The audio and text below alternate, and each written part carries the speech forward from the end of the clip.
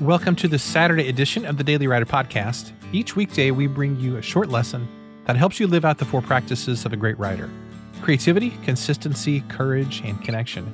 Here on the weekend edition, we take a deeper dive into those topics through conversations with writers and teaching that helps us apply what we're learning. For more, you can visit us at dailywriterlife.com. You know, we've talked about it many times here on the podcast, but it always bears repeating. One of the most powerful skills you can learn is storytelling. We are wired as humans to tell and to crave powerful stories. Well, I'm thrilled today to feature my guest, Mr. John Bucher. John is a mythologist, a writer, and a storyteller based out of Hollywood, California.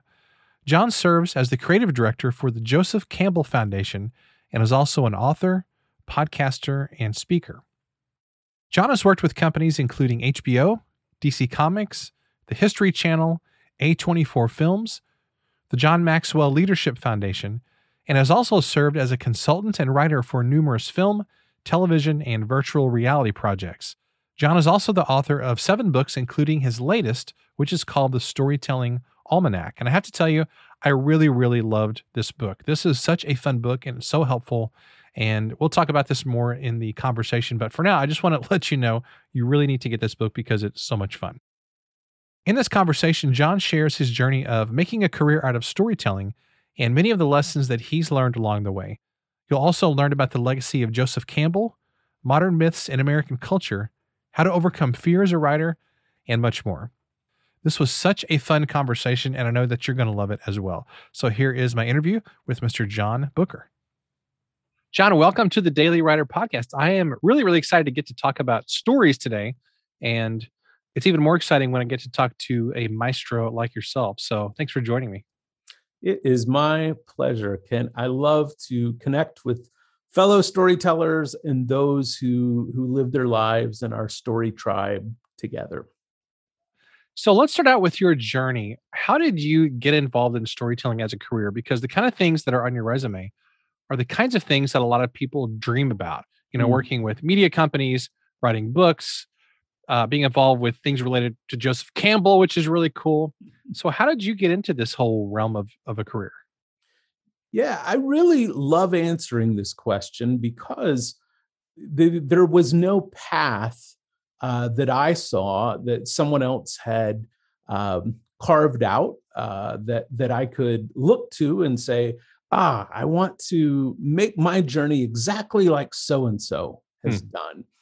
And I knew there were pieces of other people's journeys that I loved and I wanted to mimic in some way. But the more I began pursuing my own path, the more I began to recognize that my life and my work was going to be a work of art that I created and a work of art that I curated from all these other pieces of others' journeys and lives. So for me, it all began with story and storytelling. And, I'm a child of the 1980s VCR age. Oh, me too, for sure. Right? you know it well. I mean, we went to video stores and we would rent movies, incessantly. And that was such a big part of our training as storytellers is just digesting story after story and film after film and talking about them and watching them and rewatching them. And I will say that era offered something that I really miss in our current world. We have such an overabundance of stories, films, television. We could never consume them all. And I remember, this little video store that was near where I lived.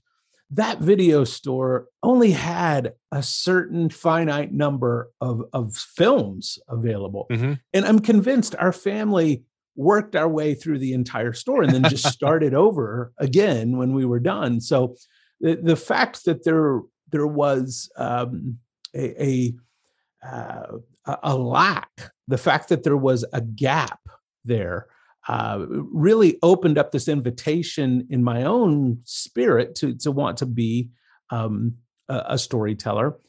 And when I got to college, the storytelling is not a major at most places. So I majored in communications first, the first degree that I pursued. I'm a lifelong student. I collect a lot of things, and I collect degrees is one of those things that I've ended up collecting in life.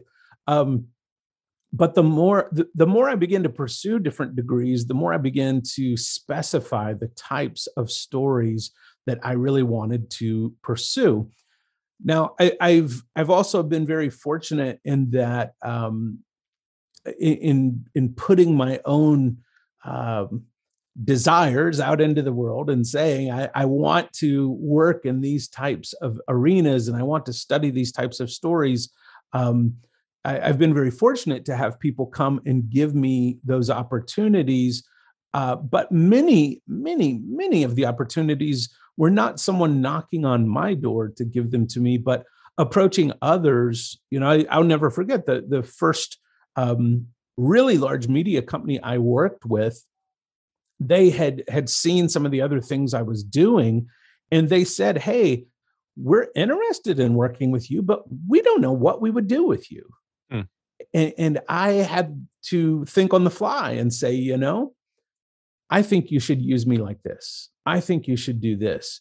So there's really a fine balance between creating a path for yourself as a writer and a storyteller, and combining that with training. And it all boils down to being someone who says yes to as many opportunities as you possibly can. And Joseph Campbell talked a lot about following your bliss, which does not mean, he never intended for it to mean whatever floats your boat, just do it. That's never what he was intending with talking about following your bliss, but it was discovering that thing that brings you life, discovering those things which draw out your curiosity and your energy, and to stay connected to those things. And in following my bliss and following my curiosity, magic doors continued to open in my life. What do you think the balance is between following your bliss, but also looking at what are the career opportunities? What are the openings that fit my skill set? That's a place where I see a lot of creative types are wrestling with that tension of, here's what I want to do, here's what I love doing, here's what I feel passionate about. But yet, what are the career opportunities in a specific field? Do you have any thoughts about how people can navigate that line of, you don't want to just be limited to, okay, here's the different things I can do, but at the same time, that is kind of the reality that we face if we want to work, particularly if you're going to work with this within a publishing system or studio system or other kinds of things. You used the word that is so important to me at the beginning of your question. That word is balance. And finding a balance between what you are passionate about doing and what you need to do in order to be able to eat every day. That for many artists and many writers is a really difficult path to navigate, because we all know, sure, we would love to be doing 24/7 those things which bring us life and energy, and all of us would love to just spend all of our time doing that. Right. However, if we spent all of our time doing that, it might also become the equivalent of only eating ice cream for every meal. That's a great analogy. I love that. Yeah, I really do feel that way. We only enjoy ice cream because we don't eat it for every meal. In what I was talking about a moment ago, in finding that lack, in finding that longing to be able to get to your stuff, the stories that you want to tell, that is only enriched because you can't spend all your time doing that. So I found it to be a really important part of the process, that I have these areas of my life that are not fun, that are obligatory, that sometimes I am working on projects that are meant to allow me to eat. Hmm. And that's been true throughout all of history. You look at the great Renaissance painters, you look at the writers that we're still reading today from hundreds of years ago, and most of them had other jobs. Yeah, Most of them were not exactly. able to only rely on their art, to make a living. And I will say this, as much as my life now is getting to make a living off of my art, there's so much involved with that is not the fun part of just setting down Exactly. telling a story. There's the marketing and the handling of taxes and the little specific things, like for example, my computer updated its operating system over the weekend. So I spent half my morning just getting my computer back into a place where I could use it. Now, there's something Da Vinci never had to work with or deal Exactly. with, but that's part of the maintenance of my computer, is part of the price that I pay for that tool and for the time that computer saves me. So rather than lament all the time we don't have, I really do believe it can become about a quality over quantity issue when it Mhm. comes to the time we pour into these things. The last thing I'll say about it, Kent, is when I first moved to Hollywood, I went to work on a reality television show. I'm embarrassed to tell you, I had a bit of a career in reality TV working in that arena. And I started at the bottom. I didn't know anyone. And one of my first jobs was bringing coffee to the crew that was coming off of the night shift. And the people who were coming on for the day shift of shooting this reality TV show, I would have coffee there for them. This involved me getting to a coffee bean down off Sunset Boulevard about 5 a.m. Hmm. Uh, I got to tell you, that was a challenge to be there at 5 a.m. To get that coffee. But after a few days, I started noticing when I'd pick up the coffee early morning, I started noticing that the same people were sitting inside that coffee shop writing on laptops every morning. And you start to think about, why in the world are they in here at 5 a.m. doing this?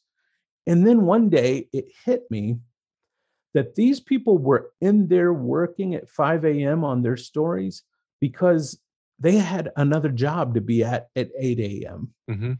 And this was the only time they could work on their stuff. Well, I'll tell you, Kent, if the entertainment business, if the arts business is a long line of people waiting for their shot, those people should be in line ahead of me. They are sacrificing and giving up something that I was not. And it really made me think, what sacrifice could I make for my writing that would produce the most good in my life? And for me, it ended up being sleep. Hmm. I determined that if I gave up a little bit of sleep, I could start each day writing and I could get to my stories first thing in the day. So no matter whatever else happened that day, I would be able to go to bed that night feeling like I had got to my stuff. I think that's a huge frustration for so many writers, is feeling like we never get to our stories. We may be Yeah. using writing to make a living or doing marketing with it or whatever else we're doing, but getting to that place where you feel like I got to my stuff. What about starting your day like that? It allows me to feel like I'm starting every day by eating dessert, and whatever else happens that day, I still feel like I got to my writing. I got Yeah. to my stories. So it's an important question. I feel like every writer has to address for themselves, is what sacrifice could I make that would produce the most good in my work? How would you how would you address, because this is a podcast for writers, obviously. And I can already hear the outcry from some people in my head saying, but John, I'm a night owl. I do my best work late in the evening. In fact, somebody told me that literally just a couple days ago. They said, yeah, I shot him an email and I was up late. And they emailed me back and I was like, why are you working at midnight? Wait a minute, why am I working at midnight? And but how would you address that objection that people would have that I'm a night owl, I have a hard time getting up early, or I can't think early? Yeah. I mean, we all know that the world's most productive people get up really early. I think that's Yeah. pretty well established, Yeah. in the Yeah. success literature and stuff. So what do you say to those people? I have those people every time I make that statement and tell that story. I have people that come up to me and say that. And you know what? I don't discount their experience. I really don't. However, I also know I used to be one of those people that would say I did my best work at night. And I was motivated to say that because I didn't want to get up early in the Yeah. morning. There was a lazy factor that I also would deny about myself that I didn't want to get up earlier in the morning. Now, I can only speak to my experience, but I will say, regardless of whether you work in the morning or the evening or late at night, but whenever you work, there is something you can sacrifice in order to get to your work in a more significant way. Hmm. Even if you, and maybe you're doing that. Maybe you're sacrificing sleep at night, to get to your work. But I think the key there is really sacrifice. I will also put in one more plug for writing in the morning, and that plug is this. I find when I first get up in the morning, there are two advantages to writing at that time that I don't have in a lot of other ways. One advantage is the veil between my psyche, my mind, and my dreams is thinnest when I first get up. I like that. I am in this place with my dreams and my imagination that the reality of my world and my day has not yet completely dissolved away. And I like being that close. I like the veil being that thin between that dream world, that dream space of my imagination and the page. I like that to be as minimal as possible. That's something that works for me. The other thing that I'll say is in writing early in the morning, I have a lot of those, living here in Los Angeles, I have a lot of those late night owl friends that don't think twice about texting me at 2 a.m. I have all of 0 friends that text me at 6 a.m. They're all asleep, right? So getting to my writing, at 6 a.m. Allows me to be completely left alone. Nobody's trying to get a hold of me at that time. And as long as I make a deal with myself not to open my email or social media, I really do have that time all to myself. So it's not to say it's the only way to work. There are plenty of people who have different ways of working. But I will say this. If you are not getting to your work in the way that you want to, you might consider taking a long, hard look at when you're writing and when you're getting to your work and see what the changes would be to just try it at some different times. I think that can be a breakthrough for some writers. Boy, that is great advice. That's really great advice. I've set up myself over the years that I can't get up at 5. My son is a night owl. I've got a teenage son. Yeah. And, I don't want to go to bed at 8:00 in the night because a lot of and honestly, a lot of the best conversations we have are late at night. Yeah. And I don't want to be sleeping half of his life away because he's a night owl. But I think part of that is also probably an excuse on my part where there's got to be some compromise in there in some way that I could maybe rethink that. So yeah, lots of good stuff to think about here. I appreciate you bringing that up. Yeah. Because it brings us back to the reality of you have to write sometime and it has to fit within the confines of our actual life. Yeah. And so many aspiring writers think of this creative life as something that is just going to magically materialize, and somehow time's going to slow down. Like every day is going to be time change Sunday or time change weekend. We're going to have this magical hour every day where it's all just going to get done. But it has to fit into the nooks and crannies of our life. That's right. That's And right. that's a hard reality. And I almost wonder if that isn't what really separates the amateurs from the professionals, is the professionals get it done. Yeah. Well, Orson Welles once said that the absence of limitations is the enemy of art. And One of my favorite quotes. I love Orson. right, yeah, he's such a interesting figure for writers to look at.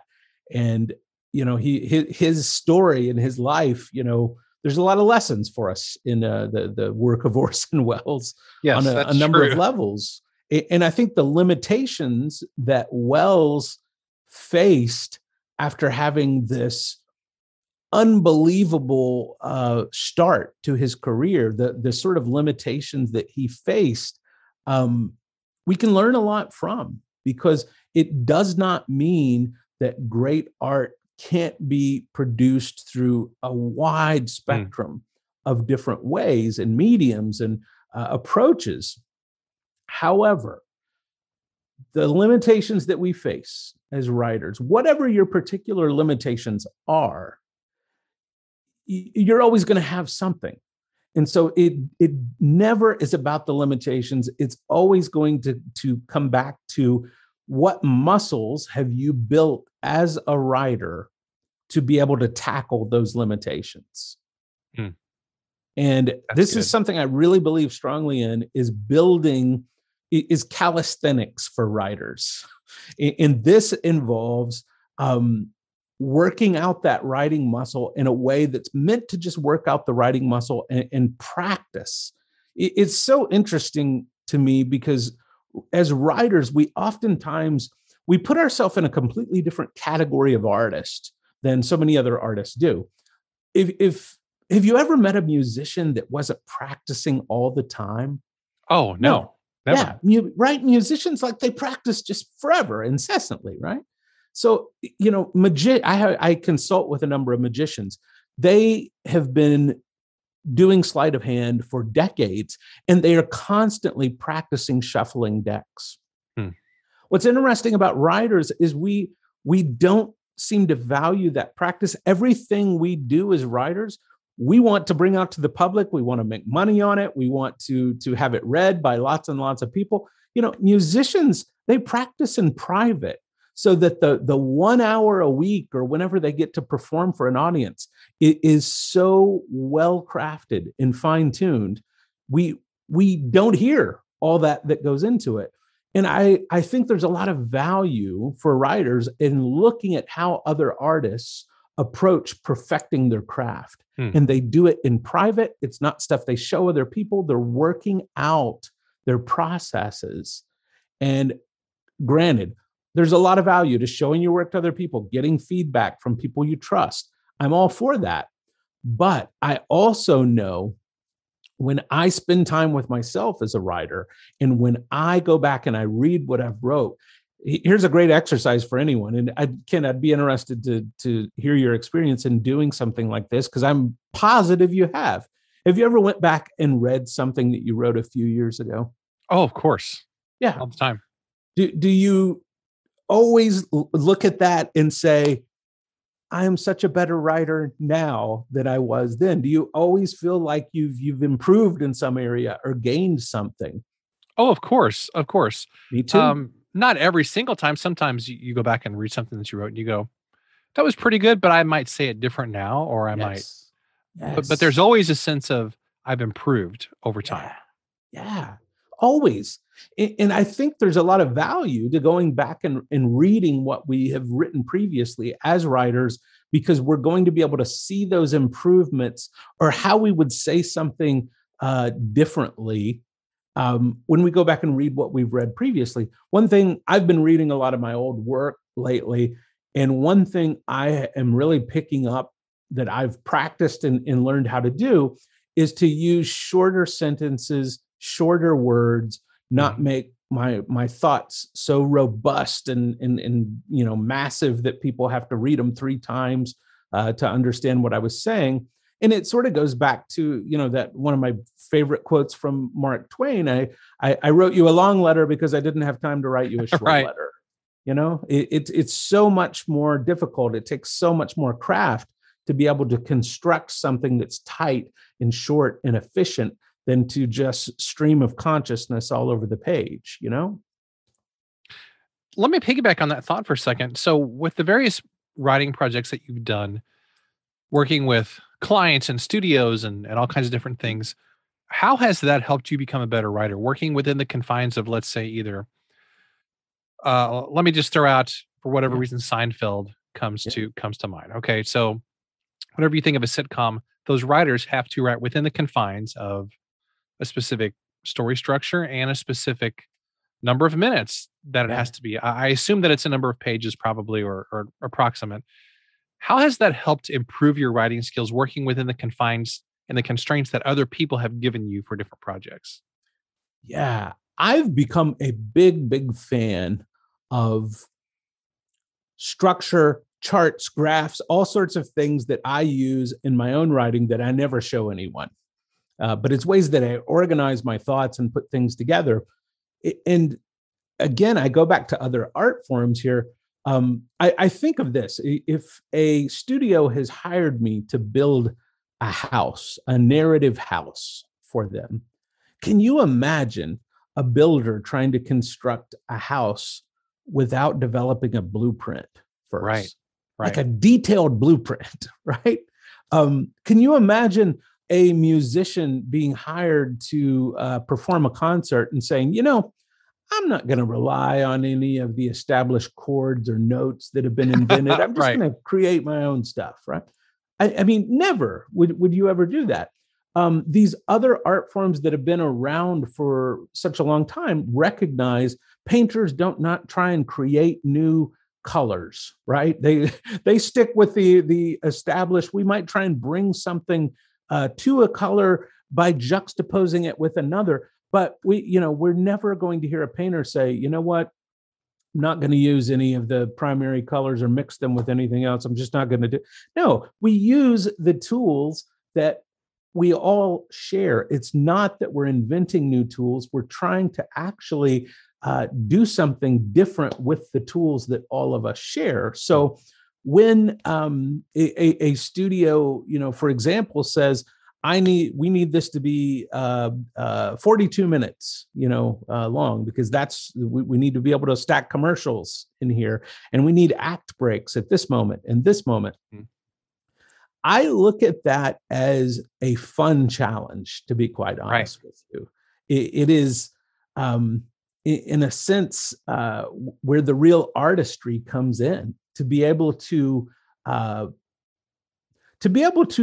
perform that writing in a way that looks effortless, where it looks like, wow, that just happened to end at this moment when we needed it to, on this great, great scene, this great question that this character has asked.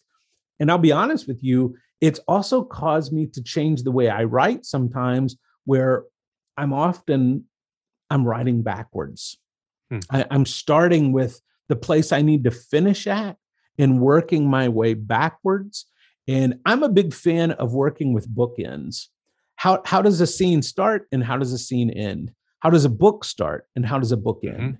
How does a screenplay start and how does a screenplay end? Now, granted, there's a lot that's got to happen in the middle there. But for me, my process often involves looking at the beginning and the ending and making sure I can make sure that those things shake hands. I like for my beginning and my ending to shake hands. It doesn't mean that they mirror each other, but I do believe there's a certain greeting that they give each other that feels that makes an audience feel complete psychologically. There's a certain poetry about it. There's a poetry. Well said, Kent. Yes, there's a poetry about it that I want the audience to feel. And like I say, I recognize not every writer's like that. There are stream of consciousness writers that are very powerful, very effective. All I can do is speak to what works for me. But I think a lot of people avoid those limitations of structure because they feel like they're going to somehow be limited creatively. Hmm. When my experience has been those limitations of structure actually bring out more creativity in me than they ever have limited. Yeah. And hasn't it always been that way for the greatest artist? I mean, you think of Michelangelo walking into the Sistine Chapel. He didn't have I mean, he had specific limitations. You know, here's the ceiling. Oh, here's the columns. Here's here's this limited space that was not built as a canvas for somebody to paint on, Yeah, but yet here it is, and here you go. yeah, And in the process of doing that, created one of the greatest masterpieces ever. that's right. That's right. Or Eh, Orson, you know, you mentioned Orson Welles. Orson Welles certainly had limitations in the 1940 early in the 1940s whenever he was making Citizen Kane, but yet within those limitations found a vast amount of creativity and Yeah, gave us what I consider to be the greatest movie of all time. A lot of my former college students did not agree with that, I'm but I'm with you. that's okay. Citizen That's Kane okay. is it's one of my all-time favorites. I still think we could never say enough about Citizen Kane. I'm with you. I think that is just near perfection in filmmaking. Now I would love to dive into your role um, with Joseph Campbell and Yeah, find out what the work that you're doing in that realm because I've always admired his work. yeah, Love, obviously, The Hero with a Thousand Faces is a monumental, yeah, amazingly influential work, yeah, and I'm super curious how you became connected yeah. with all that. And yeah, just share with us anything that you can. Absolutely. Yeah. I'm very privileged to serve as the creative director for the Joseph Campbell Foundation. And like so many people, I became really enamored with Campbell really, in college when we began to study the way story worked, especially in film and television. Many professors, will point to Campbell and the hero's journey, the monomyth. Interestingly enough, Campbell never used the term the hero's journey in the Mm. book. It's always referred to as the hero's adventure in the book. But later in his career, he embraced the hero's journey as something people would say about his work. Um, I remember the very first time I tried to read The Hero with a Thousand Faces in college, and I got a couple of pages in, and I said, "This is just so dense. I can't It get is. through it. I don't understand what he's saying here." Um, and I put it aside, and I learned a valuable lesson that sometimes we are not ready for certain lessons as writers. Sometimes we're just not there. We have to mature into certain spaces. And it was very rewarding later in life when I was able to pick up the book and read it and understand it and be impacted by it. To say, "Wow, I'm a different writer than I was Mhm. back then. I've come a long way." I was working in film and television here in Hollywood, as I mentioned, in reality TV and in all sorts of different areas. And I became I became obsessed with story and storytelling. And I wanted to know what the stories were behind the stories. What is this seeming magic that allowed different cultures to tell similar stories throughout history? I would often get the opportunity to go overseas and speak to different cultures. And I ask every culture that I went to, tell me about the stories that you tell your children before they go to bed every night. And I've, over the course of my life, been privileged to visit more than 40 countries.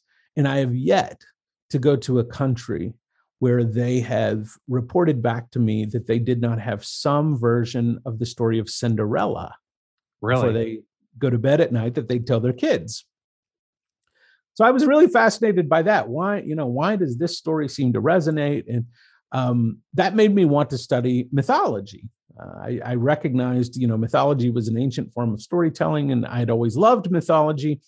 And when I began to look into taking, as I mentioned before, I collect degrees. I already had a master's degree, but I was interested in further studies.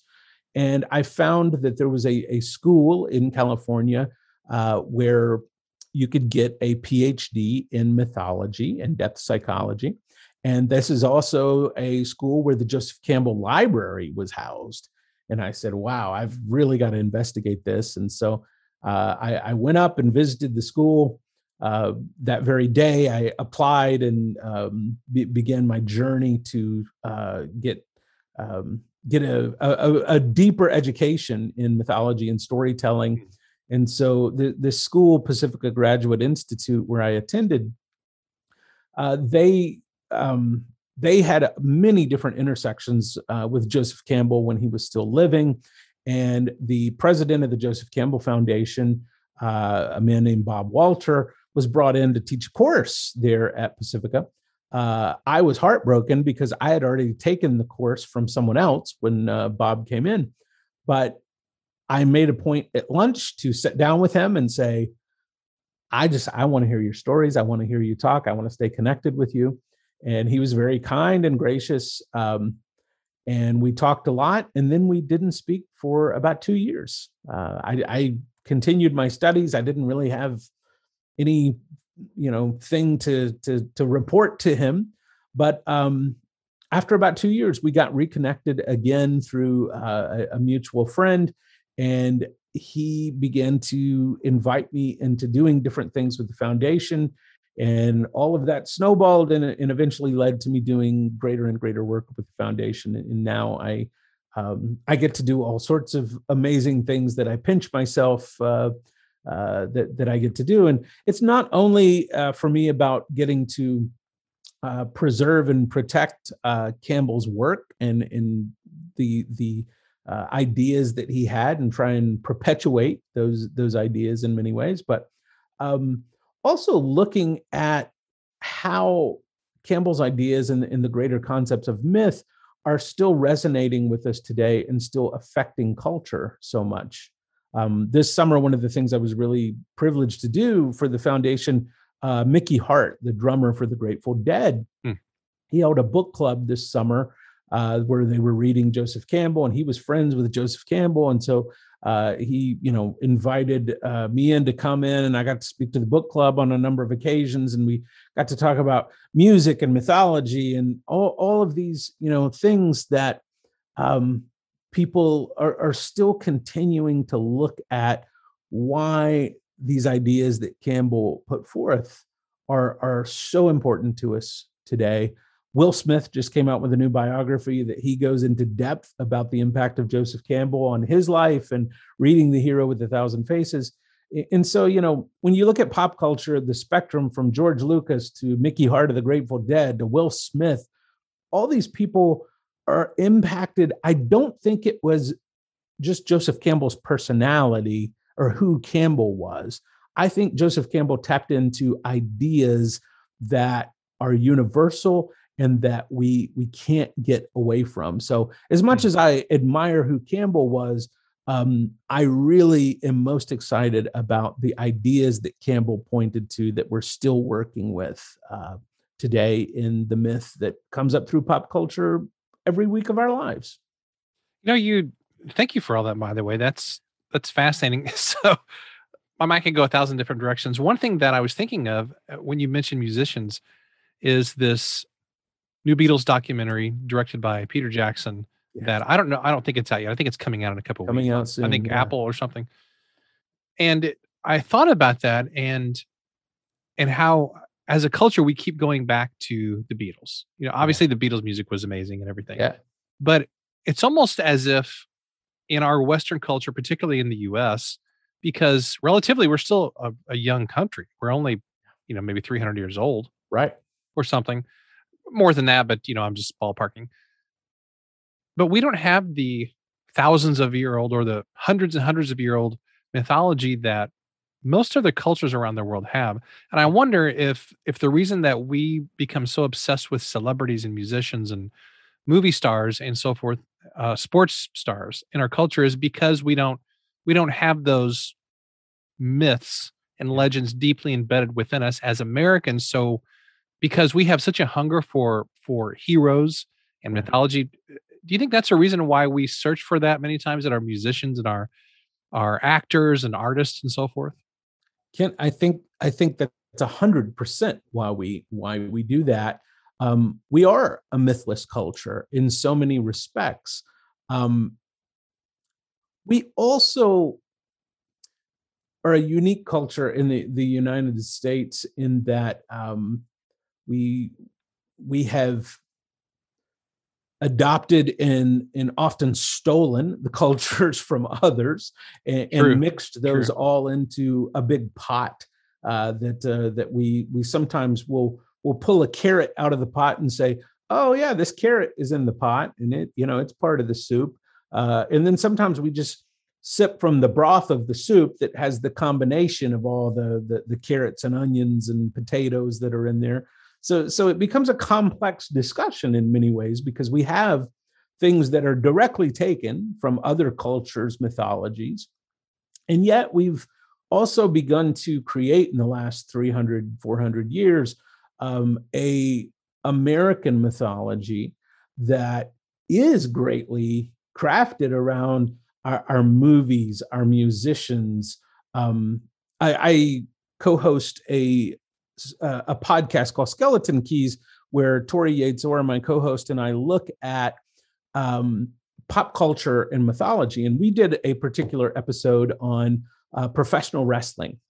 And we looked at professional wrestling as a modern day Olympus, that we have all these gods and goddesses that are in conflict with each other. And we basically, as Americans, we reconstruct mythologies that we could say, maybe that was taken from the Greeks, or we could say, actually, there's this universal archetypal idea of battling gods that predates the Greeks, that predates all of us. It's something in the human psyche because we see it in Hinduism with the various gods that battle each other. We see it in cultures that existed long before the Greeks and the Babylonians, the Akkadians, and these different gods and goddesses that would get into squabbles with each other. So there's something in our psychology, I think, as human beings, that we look to these various ideas of powerful forces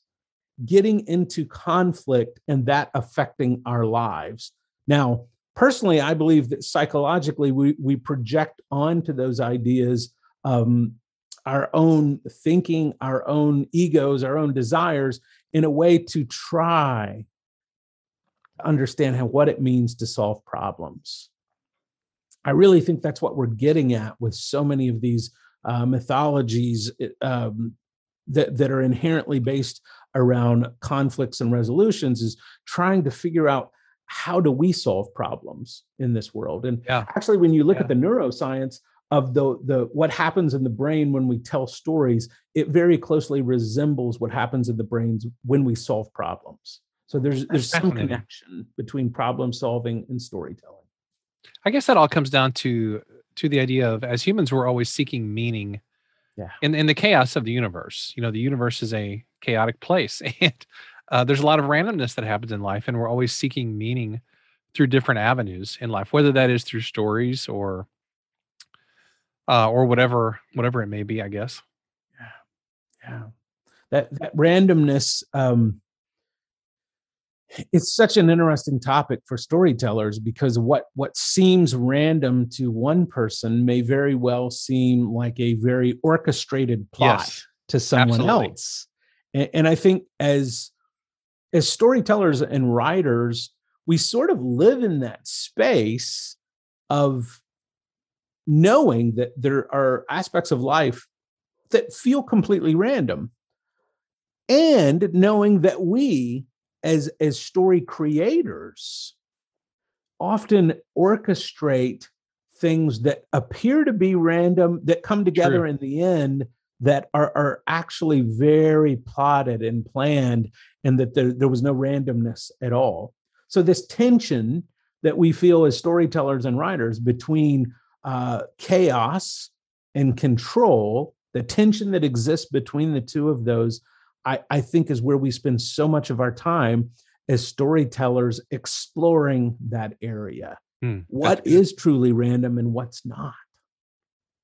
Wow. Lots to think about there. Yeah. Well, I want to make sure and dig into your book here for a few minutes because here in my hot little hands, I have a copy of your amazing brand new book, The So Storytelling honored. Almanac, and I love it. I had no idea what the book was when I ordered it. I mean, I knew from the You're Amazon not alone. description. Literally, you know, my friend Jim Woods, who, of course, you were on his story making show a little while back, he emailed and said, "Hey, you really need to consider having John on your show if he wants to do it because it was really really fun." And so, all I knew was the title and a few words from the Amazon description, and I said, "I don't know what this is, but I'm going to get it." And I have to tell you, I really really love this book. It is. Thank you. Thank It's just you. it's fun. I like short chapters that you can apply. Yeah. It's spread out over a year, but Yeah. I don't know how anybody could just read one of these a week. I think that would be really, really tough. So I'm curious if you could give us a little background on how you developed this in terms of you didn't create yet another book that just kind of regurgitates a lot of other stuff that's out there. You put it Yeah. into a really interesting format. And Oh, what's going on with the weekly format of the yeah. almanac? I really appreciate your analysis of the book there, because you're hitting on some things that were really important to me in creating and designing the book. And one of those things was I felt like as a writer, I often read these amazing books on story and storytelling and writing. For example, Robert McKee. I love Yeah, Robert McKee's book on story. absolutely. It's Oh big though. man, it's huge. Like it's dictionary big, right? It's huge. And I feel like as a writer, I often can only remember one or two things from a big book that I read, and not that it's not shaping me unconsciously in a lot of other ways, but as I mentioned to you earlier, I'm a firm believer in practicing my craft. Yeah. And I really believe that this book, The Storytelling Almanac, can help writers that want to practice their craft. A lot of the exercises and the ideas that I explore, they're not something you're going to necessarily make an entire book or screenplay out of. But they may be things that you can do to practice. They may be things that you can apply to a story you're already working on. So I wanted to give people practical help in one sense. The other thing is I am not unaffected by the popularity of YouTube videos and TikTok and all the various short form medias that we have. And I've always been a fan of short films and other ways of dealing with story in short form, whether it be anthologies or things like that. Part of it is I tend to have a short attention span. I tend Me too. yeah. And I know that about myself. So I also wanted to create a book for people like me that said, well, maybe I just want to read 2 pages today, but I still want to get something out of it. I still want to feel like I ate some vegetables, that I didn't just have some cotton candy. And so I really wanted to craft something that would honor that. The other thing, that it came out of was a very practical experience, and that is I am often privileged to be invited to come to workshops or classes and give a talk and maybe lead people through an exercise or a workshop. And so I had developed dozens and dozens and dozens of these very short little pieces or ideas that I had used in workshops and things like that around the world.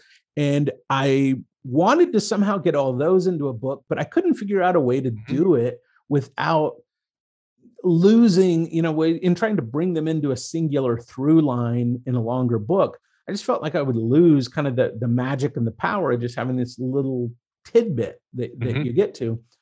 I say at the beginning of the book, there are multiple ways you can use the book. You can just do one per week. You would get through the entire book in 52 weeks, and you'd have a pretty solid story on your hands, I think, by the time you did that. I've heard from a lot of writers that have bought the book already and worked their way through the entire book straight through, and they were done in 2 months or something. But I try and stress at the beginning of the book, there's not a wrong way to read the book. You may look through the table of contents and say, oh, that one looks really interesting. I want to do that. I'm going to focus on that, or I really am struggling with developing characters. So I'm just going to go through and do all the ones that have to deal with developing your character. So I'm fascinated by old things, and almanacs are something I've always been interested in. The Farmer's Almanac was always interesting to me. And almanacs were developed to help farmers be able to know the weather and see the change and movement in the stars in order to plant crops at the right time, to harvest the right time. And so there are these guides that in many ways were as much alchemy as they were actual science, right? There was a lot in some of these older almanacs about, well, if you bury your corn seeds on the third day of November, Right. then it's and some of it was it was somebody's folklore, basically.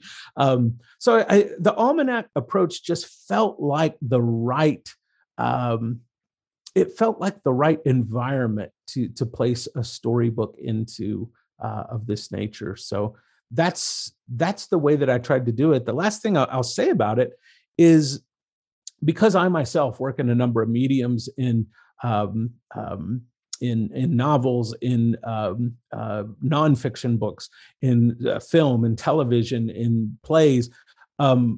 I wanted to create something that would be applicable to storytellers, regardless of what medium that they were working in, that they could find value in the book, regardless of the medium that they were particularly working with themselves. And, there are certain exercises that really lean in towards film, or really lean in towards spoken storytelling, to be frank. But I think there's enough there for every person who considers themselves a storyteller to be able to take something significant and substantial away from as they work their way through the book, in whatever way they choose to do that.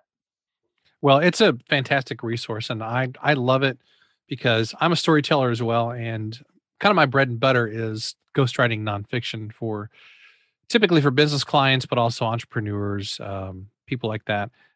But stories are a part of those books as well. So I love the fact I can flip to literally any week of the year in the storytelling almanac, and it's going to give me a little spark of something that maybe I could add in there, or a different way I could frame a story, or whatever it is. So I really love it. So I appreciate you taking the time and effort to put this book together, because it's great. Thank you, Kent. That means a lot. I appreciate that so much. Well, John, I want to close up with this. Do you have any tips of advice for someone who would love to get into storytelling, whether it's writing a novel, maybe they want to write a screenplay, maybe they're a songwriter, whatever that they're doing, maybe they're afraid and they don't know where to get started. Any advice for someone that is right on the cusp of taking that leap, but they just haven't pulled the trigger yet? Yeah.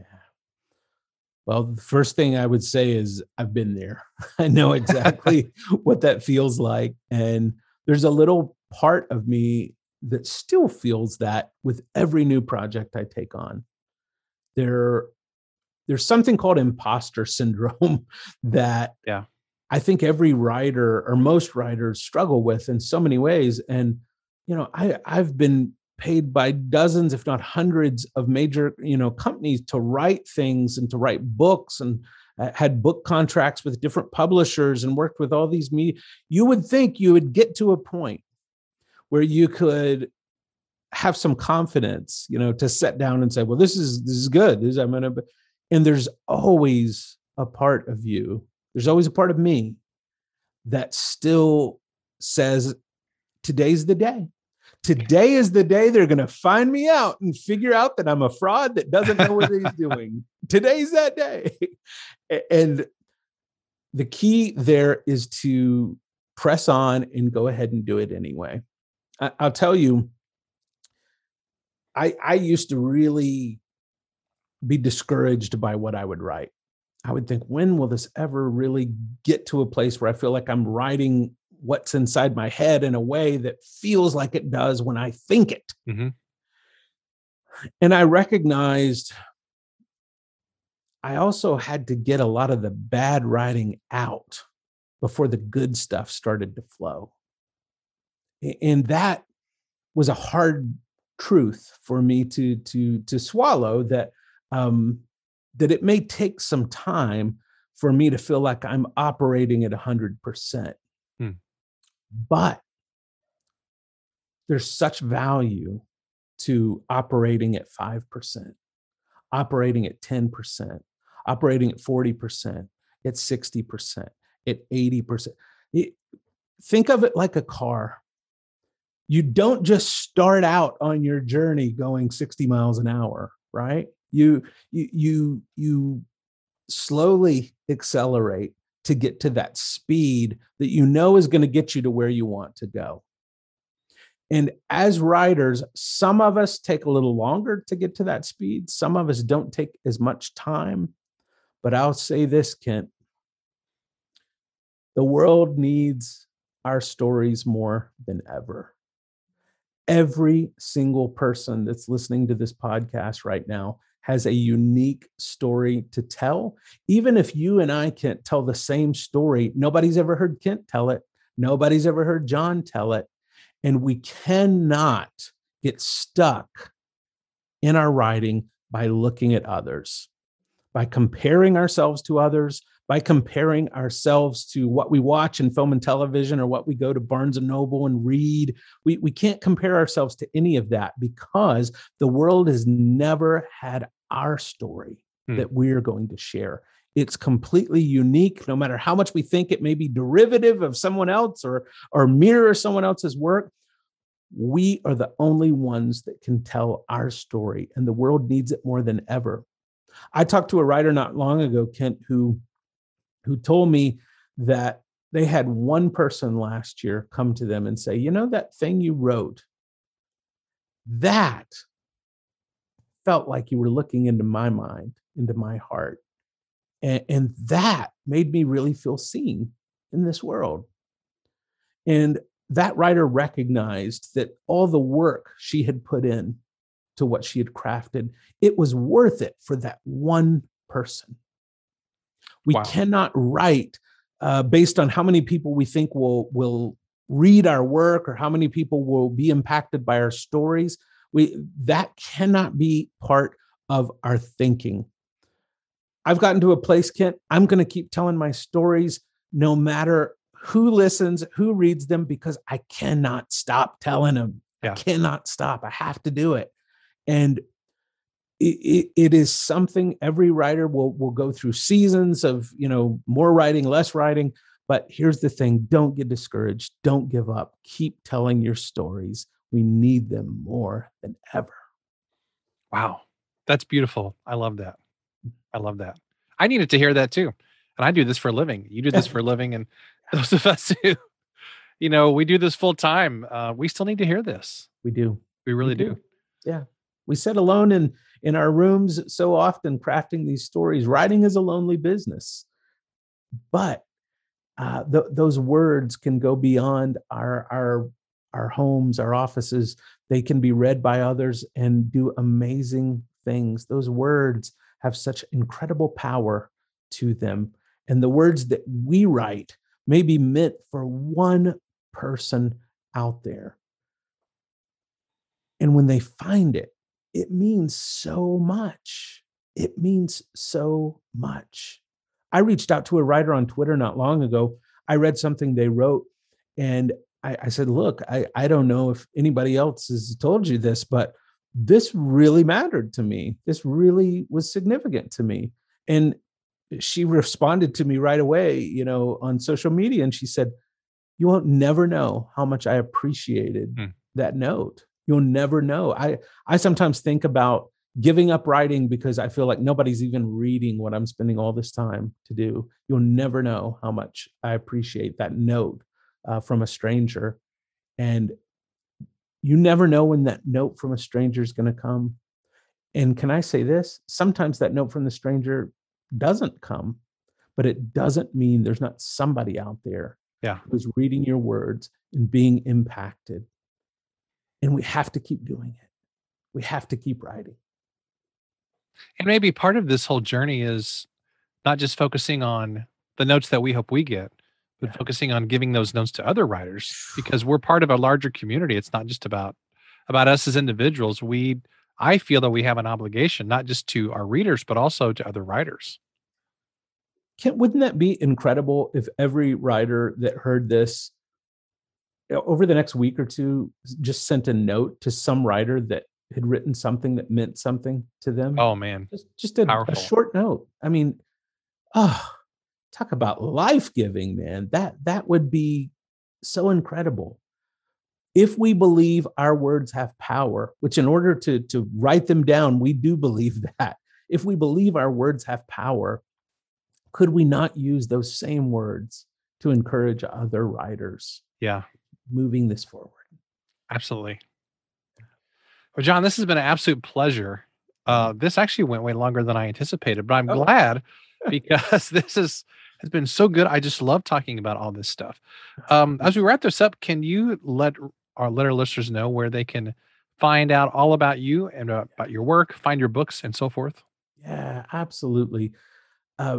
First, thanks for having me on, Ken. I love being with my people. I love being with my tribe of fellow storytellers, and I so appreciate what you're trying to do with this podcast because, man, these voices and these explorations that you're engaging in with this podcast are important, and we need them. So, thank you.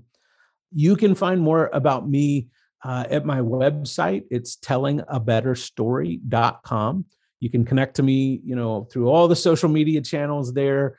I would love it if you signed up for my newsletter on my website. When you go, there's an easy place to sign up. Every other week, I send out all sorts of tips and tidbits and news and information of interest to storytellers. So check out my website at tellingabetterstory.com and say hello on social media or something. I'd love to hear from you. Awesome. John, thank you so much. This has been an absolute blast, and I appreciate you taking time to share today. My pleasure. So good to be with you. Wasn't that a fun conversation? I really loved chatting with John, and he has inspired me to become a better storyteller, and I'm sure that it's done the same thing for you as well. My main takeaway from this conversation is this idea of getting up early and getting your own writing done before you work on things for other people. Whenever we get up in the morning, that's our best and our most fresh energy for the day, typically, unless you're completely a night owl, which I don't think most people are wired truly as a night owl. So I want to challenge you and I want to challenge myself to begin putting this more and more into practice, this idea of working on your own stuff before you work on stuff for other people. Well, I want to give John a huge thanks for being a guest on this episode and taking the time to chat with me, as well as giving a shout out to my good buddy, Mr. Jim Woods, who is a wonderful author and editor and storytelling coach. Jim is the one who connected me with John. So Jim, thanks for your friendship and thanks for the connection with John. I want to encourage everybody listening to check out John's book, The Storytelling Almanac.